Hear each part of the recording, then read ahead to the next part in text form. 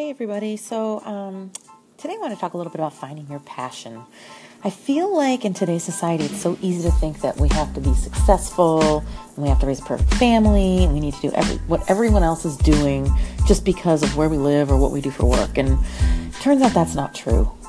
Our only goal in life needs to be to live a happy, fulfilled life, living our life through our passion and our gifts.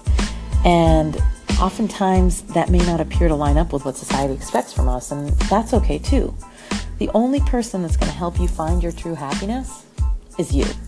So there's a lot of different ways we can figure out how to do this, but today I want to just start with one suggestion. For the next 5 days, I want you to practice gratitude in a very, very simple way. Just 5 things every day for 5 days. So over the next 5 days, I want you to just pay attention to what's going on in your life.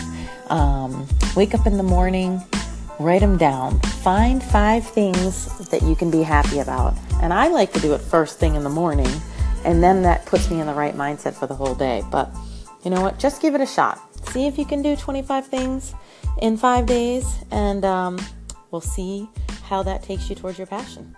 Thanks for listening. Have a good day.